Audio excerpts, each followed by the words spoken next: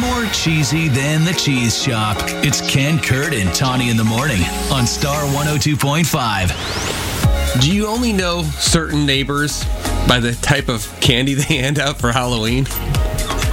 No. No? Then I'm a terrible neighbor. Well, that doesn't shock me. But I could be neighbors with country star Luke Bryan because he says you can judge your neighbors that way. You can find out a lot about your neighbors by what kind of candy they put out. Well, like full bars of Snicker bars, that's what, Reese cups, stuff like that. The old chocolate popcorn ball of stuff, that's no good either. So, like dots, you get dots like one time a year, and they pull your teeth. I love dots. Did you say Reese's? That's a Southern thing. Reese's. Reese's just like sound funny. I like it. But I don't know many of we've lived in the same neighborhood for 13 years. Yeah. I don't know the people who live sort of at a little bit of a cross street, a little T intersection. The people directly across from us, I don't know their names. Okay. Younger couple, don't know their names. They've been there for 6 years. I only know them because every Halloween they get like a cotton candy machine, and sometimes they'll have hot dogs. It's a fantastic trick-or-treat destination. Mm-hmm. I have no idea what their name is. I call them the Cotton Candy Kids.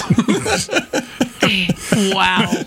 They live directly across the street. Directly across from them. Now, it's different. I stare into their backyard because of the way their house is. So have you been over for the cotton candy or hot dogs? It's the only time. And you don't say hello and introduce yourself? I will say hello.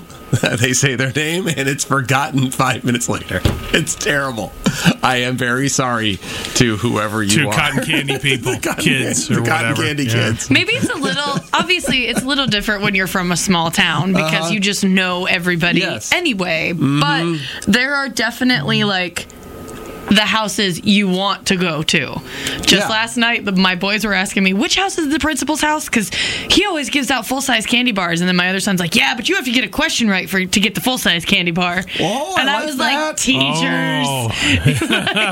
Like a question, like a math question? Yeah, I don't think it's Halloween related. I think that's pretty good, actually. But I think probably the highlight of trick-or-treating out in Earlham is actually my daycare lady's house, because she goes all out.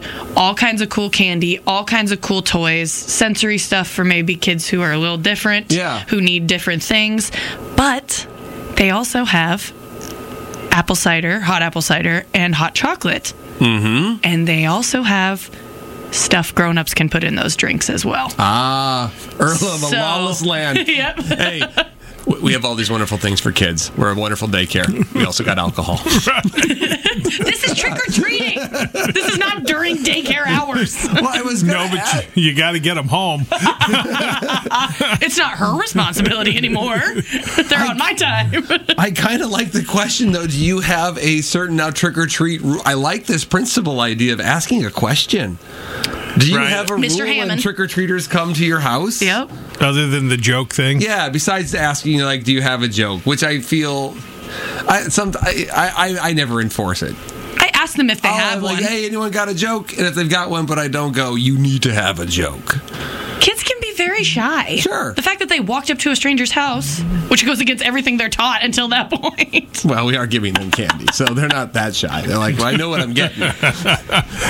Because they also, most of them, they don't walk up, they run. They're like, candy. I do, too. I used to be like, oh, trick-or-treating. But now that my kids are a little bit older and I can, send them ahead, I'm like, trick-or-treating. I'm like, you better hit every house on this block by the time I walk your little sister to these two.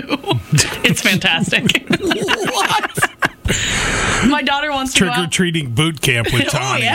Oh, yeah. You don't come back until that bag is full. All right, Heather in Polk City. All right, Heather, what's the rules? The little kids, I know they're super shy, but they have to come up and get candy. But we have a group of moms where our kids all trick-or-treat together. So all of the moms stay at my house, and we sip on, some hot chocolate, apple cider with some adult beverage in there a little bit. Mm-hmm. So any parents that come by trick-or-treating are also offered some of our items or maybe a cold beer to help them get through the trick-or-treating experience. It can be rather traumatizing.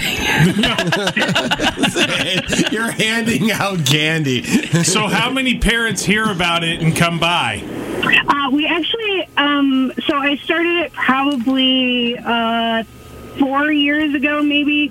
And we do have a lot of parents, and usually my really good friend, we live on like a horseshoe, and she'll maybe stop 2 times just to maybe get a top off or a refill.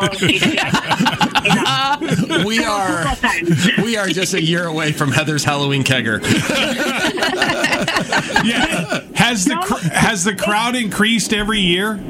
Well, some do, and some, as their kids get old enough to not trick or treat, like they still maybe stop by.